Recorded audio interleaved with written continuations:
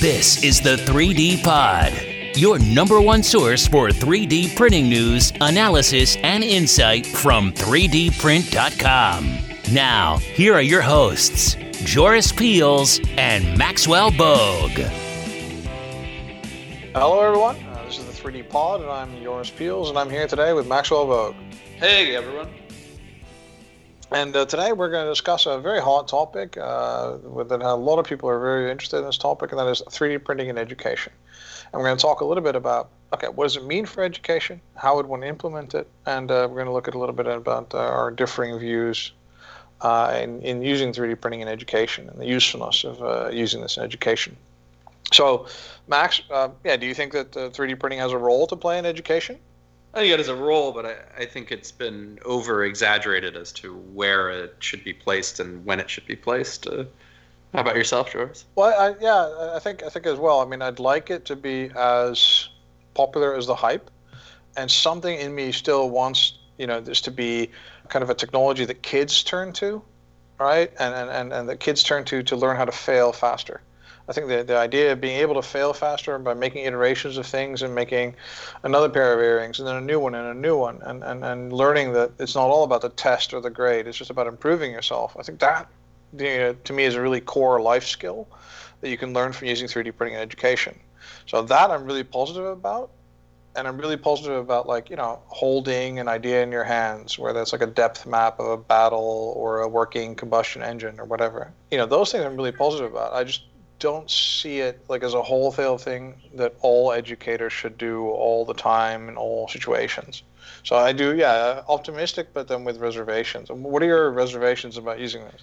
Well, I think oftentimes I see 3D printers in environments that just doesn't make sense. For example, like elementary school. I think that they're too young, honestly, to be screwing around with 3D printers at this point, and that they should be more focused on hands-on physical activities rather than isolating away to one printer, mainly because of the cost of the printer and the time it takes for a printer to currently print. Only one student or one group of students can use the printer at any given time, and a vast majority of them aren't making 3D files as much as going to Thingiverse, downloading something, and then clicking the print button. And I don't feel like there's much learning going on under those circumstances, which tend to be the majority of circumstances in the middle and high and elementary school level. On high school, I think it starts to make a lot more sense in terms of what kids are doing and the level of precision that's needed by students and so forth and so on. Yeah, I think it's interesting that you say that you wouldn't want to use it in an elementary scenario. I understand. To me, there's also risks. Some polymers give off fumes that are not so good. I think they should all be under a fume hood. I think that's important. Apart from that, I'd like to see them be used in elementary school, if it is safe with the fume hoods and stuff. So one is that they're not fast enough. But imagine you had 20 printers in a class, then surely it would be okay, right? Or not? Or I still don't think it's. 20 printers in a classroom. That's a lot of expenditure. It's also that they're not. Let's be realistic here. That trying to get 20 printers to print at the same time, being operated by students, is just not going to happen. And then throw in the elementary side of them, and you're really not going to happen and have a successful time. And also, there are more and more studies coming out about the amount of time certain younger kids are spending on screens and how it's not effective. Learning how to build Legos on a tablet doesn't translate to learning how to build Legos in the real world. If you're an elementary student, those skills don't translate yet because your mind can't put the elements together yet in that fashion. So there's that as well, that you're spending this time, creating an object. Let's pretend that you can actually create the object using some form of software, which is quite difficult, and that's a whole nother topic. Then going and printing the object isn't going to help you figure out how to physically build that object if you didn't have a printer, so to speak. Mm-hmm. And I think that on the elementary school level and the middle school level, that you really need to be more focused on, if you want to do something that causes physical learning or alternative learning styles, you need to be doing something physical. Personally, if you want to do something, you could use the 3Doodler Start or the 3Doodler Create Plus to draw things physically and then put them together and that'll help to give a larger understanding. You could just as easily use cardboard and a hot glue gun as an alternative, but the point being is that you're physically doing something rather than doing it on the computer. Okay, so, but just for the record, I mean, you're not just trying to sell 3D printing pens here. You would really think that. No, but if I'm a class, and yeah, they are cash constrained, and I would say, okay, I'm going to give $2,000 on a printer on elementary school. You would recommend them imagine the 3D printing pens don't exist. You would recommend they get a bunch of glue and cardboard and Post-its or something to do with the physical activity. Yeah. Okay, I think I mean, just because it's like you can see a video of how a 3D printer works. Watching a 3D printer doesn't really convey that much, whereas physically doing something can help a student understand how to break elements down into flat surfaces and then reconstruct those surfaces. You take a cube and you unfold it, and you get a six-sided object on a flat surface. And then you can refold it back in. You can apply that to almost anything to understand the basics behind how objects are constructed and made and what the shapes mean and so forth and so on. Yeah, I think that's what SolidWorks is doing with their apps for kids thing. They have a thing as well where you print out a cube of a thing before printing it. I think that's also a really interesting approach. Yeah, no, I'm all for skipping a lot of the iteration. I mean, failing is great. Especially 3D printers. When I first got them, I was doing the same thing where you print something and then you realize that you forgot something or there's something wrong, and then you go back and you print it again, and then you print it again and you print it again, each time making an improvement or finding a solution to something that went wrong. But at the same time, in a classroom environment, that's not realistic. Like, that's a lot of time and effort that you've now used up on this machine, which is moving relatively slow in comparison to everything else.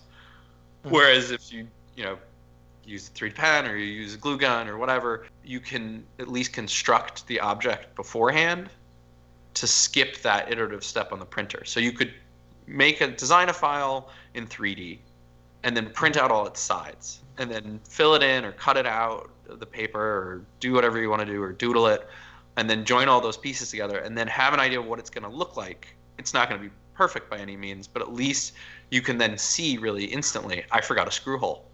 Oh, there's no mounting bracket. These two pieces won't join together before you go to the printer. So you still have the fail element, but you'll reduce the number of times that you have to go to the printer because it's costly, both in time and in resources from a school perspective. Oh, I think that's an interesting point. I mean, everybody's just saying, like, 3D printing for education is the future, and just, not really thinking that through and thinking about if it's the best for the student. It's just like, oh, I happen to sell 3D printers, so let's go for it. Right. Yeah, I love this idea. Yeah, exactly. Everyone should have one. But so I like that. I mean, I think one of the valuable elements to me is for kinesthetic learners. They can, like, for example, learn, or experiential learners as well. They can both learn from the object. I think there's a lot of value in there as well for, understanding like complex 3D subjects, also for elementary school kids. But I do think that does resonate with me, that it does take too long and that the printers won't work a lot. And, I've given workshops to kids, and it's, the one critical failure element there is the printer, right? Right. One thing I really liked is the idea of getting kids to understand why math exists, and through the software and the printer, you kind of see them kind of understand that math is the language to talk to the world. That's why all the Coke cans are all the same size. And by changing the file, you change the toolpath and then the object as well. Yeah, and the fun stuff you can do with like G-code. I mean, there's that heart, the gear heart. Have you ever seen that? It's just a great STL. It's a great file that is all generated by code and math. And so if you can teach them that, it's fabulous. One of the other things I would like to also point out on 3D printers, especially in middle and elementary school, is they tend to widen the gender barrier in STEM education because they're perceived as a technology, and it can be intimidating for certain students.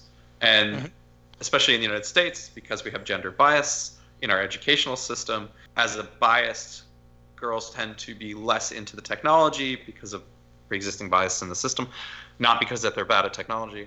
And as a result, they're less enthusiastic to participate in general. Obviously, there are individuals that are very enthusiastic, but without introducing it in a more comprehensive way, or a way that makes it less intimidating and less technology focused, it will increase the gap between male and female gender bias in STEM education.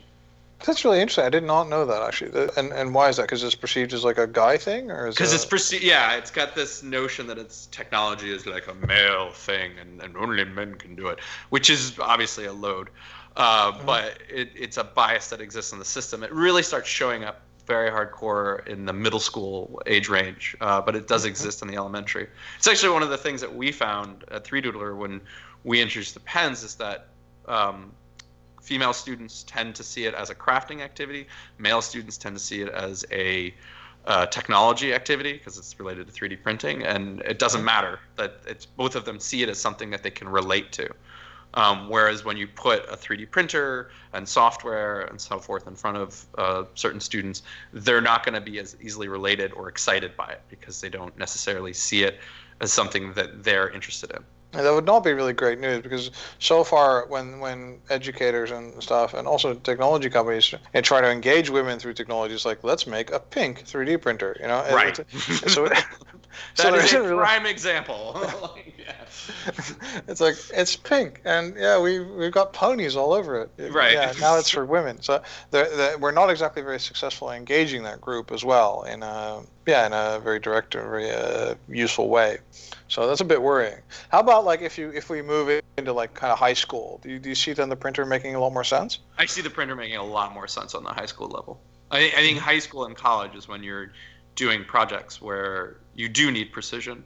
But I still think that you should be making a physical mock-up before going to the printer to help reduce your iteration steps on the printer. And do you see it like having something in like some kind of technology class or math, or what kind of subject areas do you see it like kind of? You can apply it to every subject. I think it can be used effectively in every subject, assuming that it helps to engage children, which is the real purpose behind all of this. If it's not engaging the students, then why are you doing it? Like if a group project in a history class is designing a temple and then printing the temple out or making the temple, then that's a great way to engage students. And then different students can be assigned to different sections of the temple, and then they have to combine all their designs together.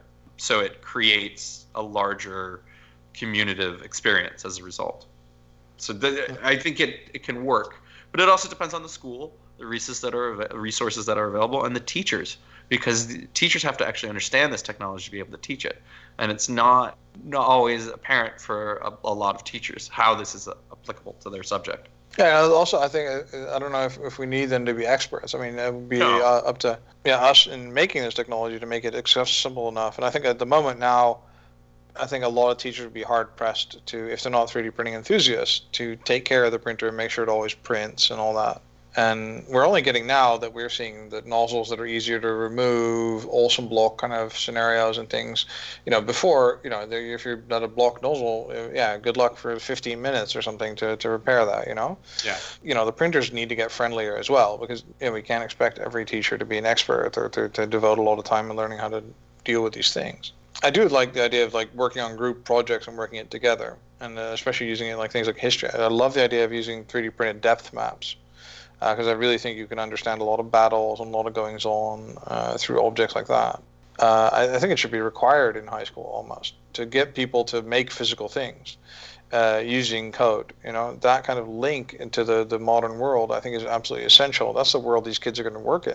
If they're going to be engineers, but everything is going to be governed by code interacting with the physical universe. That is going to be the big thing for the next 50, 60 years. Yeah, no, I think that's very fair. And I think it also speaks though to one of the other great limitations currently is software and the ability to communicate with the printer, to conceive up an idea and come up with it. There are great softwares out there. There's Tinkercad and some other stuff that try to simplify the process of making a physical object in a virtual environment, but it's very cumbersome still. And until there's a great breakthrough in the ability to manipulate three-dimensional objects on a 2D screen, we're gonna still be limited by the ability to generate, or for students to generate stuff without years of practice and experience in CAD. I think that's very fair. I think it's too difficult to understand and to use. I've given workshops for 10-year-olds, right, with Tinkercad and stuff. So it does work, and you can teach them that in a couple of hours to make certain objects, not everything. So I do think there's a role there, but clearly the software and the entire tool chain, right? So not to the G code and beyond is just too difficult, I think. And we need to be in a place where I could kind of 3D sculpt in the air above the 3D scanner on my iPhone or something like that, Right. Or get a HoloLens and you're able to use augmented reality to like physically manipulate something in 3D. I don't know what the answer is, or there is when that answer is discovered, it's going to dramatically change how we interact with these machines. So I think we both understand that the software is limiting. I mean, I think CAD is in itself made for the people that have been using it for 10 years as well. Yeah. They tend to stick to a lot of user interface, user interaction paradigms that are kind of really difficult to use if you don't understand how they work. Yeah, it is made for kind of a professional. There's also nothing in between kind of Tinkercad and Fusion 360 or something like that, There's no intermediate steps. Yeah. So I don't think, I agree with you completely on that. There's no solution. What are some other limitations do you think of using it in higher level education, like secondary? I mean, you have to obviously like avoid the Tinkercad trap still. Or if a teacher's not savvy enough, they won't not be aware that a student is just, plagiarizing essentially by downloading someone else's files and then printing them. I think it's the time. I mean, if printers got faster, and they will, obviously, with time, but currently, the current print speed and the stability of the printers, I think, are huge issues in the classroom that when something goes wrong, teachers get frustrated and their solution is to throw it in the closet. And then that's wasted resources that they could have spent on something else. Or they weren't educated enough on how to use them properly. Or they've determined through that education that it's too much of a pain, which is a limiting factor in them. You really need this passionate teacher that wants to use printers and that understands them. So once that gets better. I also think that one worry of me is the increased kind of gamification of the education. Everything is some kind of game and everything is some fun, whatever, math game and stuff like that. And like what you said before, everything involves an iPad, right? Yeah. Their interaction with the world is through a touchscreen. I think that's very limiting. But looking at everything as a gamified kind of way, a math game, those kind of things, is also very, very limiting. And I would be fearful if the 3D printer is just, like that. There's like something that's sat in a closet meant to activate someone's dream. Yeah, it is a very powerful tool. That, if a student had some amazing concept for like a robot or something, I say that because I'm partial to robots, but if a student had a crazy concept for a robot and, they were able to actually build it in CAD and then physically make it by printing it and so forth and so on, that might lead to a career that they never would have thought of previously. But the minute that printer's not there and the software is not there or the opportunities aren't there, then that student may never even realize that that's a possibility that they could even look at, especially on the high school level as you're thinking towards like college or trade school or whatever your potential future career might look like, or careers. Yeah, I think just the idea is really important to me is not to be fearful of math and to have a bit of an understanding of what it is and a bit of understanding of design, a bit of understanding of manufacturing, Yeah. So even if you're going to be like an English major or something, at least you have that knowledge inside of you to better comprehend your world. Well, I know plenty of people that got their undergrads in English literature who then got masters in computer science because they realized that a language is a language. So that's interesting. That's interesting. And talking about college, do you see it in college as being a very empowering tool? I think in college, there's no question that's a hugely empowering tool. But I think colleges have the facilities and the resources at that point that they can take a full advantage of that, especially if you're looking at like an engineering school or something like that. And you have, whole IT departments of larger scale that can deal with issues. So an English teacher in a college setting can go over to the engineering department and say, hey, I wanted to do this kind of crazy thing. Can you lend me a grad student to help out with this project? And they'll probably be like, yeah, sure. Here, take Chuck. And how do you see that working? I mean, before everybody kind of seemed to assume that it would be like a 3D printer on every desktop or every student would have it in their dorm room or something. That was like kind of and now we're looking more at kind of like these print farms, right? So there to be one location in the college where there's 30 desktop machines. And the people that have been offering 3D printing to their students or have been doing that with, well, not with print farms or desktop machines, but rather with larger industrial machines. Do you have any idea about how that future is going to unfold? I think it'll be a mix. I mean, you're still going to have the same way you have a CNC machine in a workshop. I think you'll have a printer next to it and then a router and so forth and so on in certain environments. If you're looking at just like a prototyping shop, that's one thing. If it's a larger scale kind of thing, it also depends on the size of the university. But I think it's just like computers, right? We went we were really, really big when we started with computers, and then we went really, really small, and now we're like distributed between the two because we have the internet plus everyone has a mobile phone, and we still have these massive supercomputers and desktops and whatnot. So I think we'll see a mix of it, to be quite honest, and it will be placed in the places that makes the most sense. So when you need a server farm or a render or a printer farm, the school will dedicate a room and put a hood over the whole room and do that. If it's just in a workshop, it's already in a space where you have a lot of stuff going on and metal work or whatnot. So then you can do it there. And some lab scenarios too. Obviously, these bioprinters come into it as well. That's a whole nother realm, obviously. So. Yeah, for me, I see for bioprinting and science stuff, engineering stuff, I really see the dedicated hackable kind of desktop machine is to be the best, like the motion stage that you can repurpose. I see that as being the most logical thing.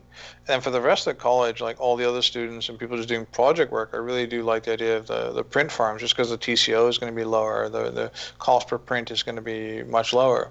Then the material costs like $20-$30 a kilo or something instead of 100 or 200. So I do think that is going to be the deciding factor for universities in adopting much more materials and then also much cheaper materials via desktop printers. And then if you're like a really cool university, then you're going to have a metal printer or something. These really big industrial systems. Super awesome, yeah. Yeah, exactly. But that's going to be locked behind some door or something, and only like the good grad students can get near it. So and what's your feeling about, like, it's just going to be a thing? Because I facilitate between either, on the one hand, thinking like, oh my god, the future of education is 3D printing, you can tie everything together for everyone, and on the other hand, it's going to be a toy. I think it's in between the two. I don't think it's like everything under the sun, but I also don't think it's a toy. I think it's a very powerful tool, and when used as a very powerful tool, it's fabulous. For engineering and for science, it's an amazing tool. Do I think history and English classes, it's more, it's still a tool, but I think it's not as needed as a tool for the humanities on some level. But I really think it's in between, and I think it helps to change education, just like any technology, but I don't think it's going to like fundamentally alter the way that we educate each other. So I'm a centrist. Yeah, it's traditionally speaking, it's probably the middle of the road is probably exactly. I really don't know. I mean, it really depends. Why do you waffle between the two? And it's like, what's you see it? Why?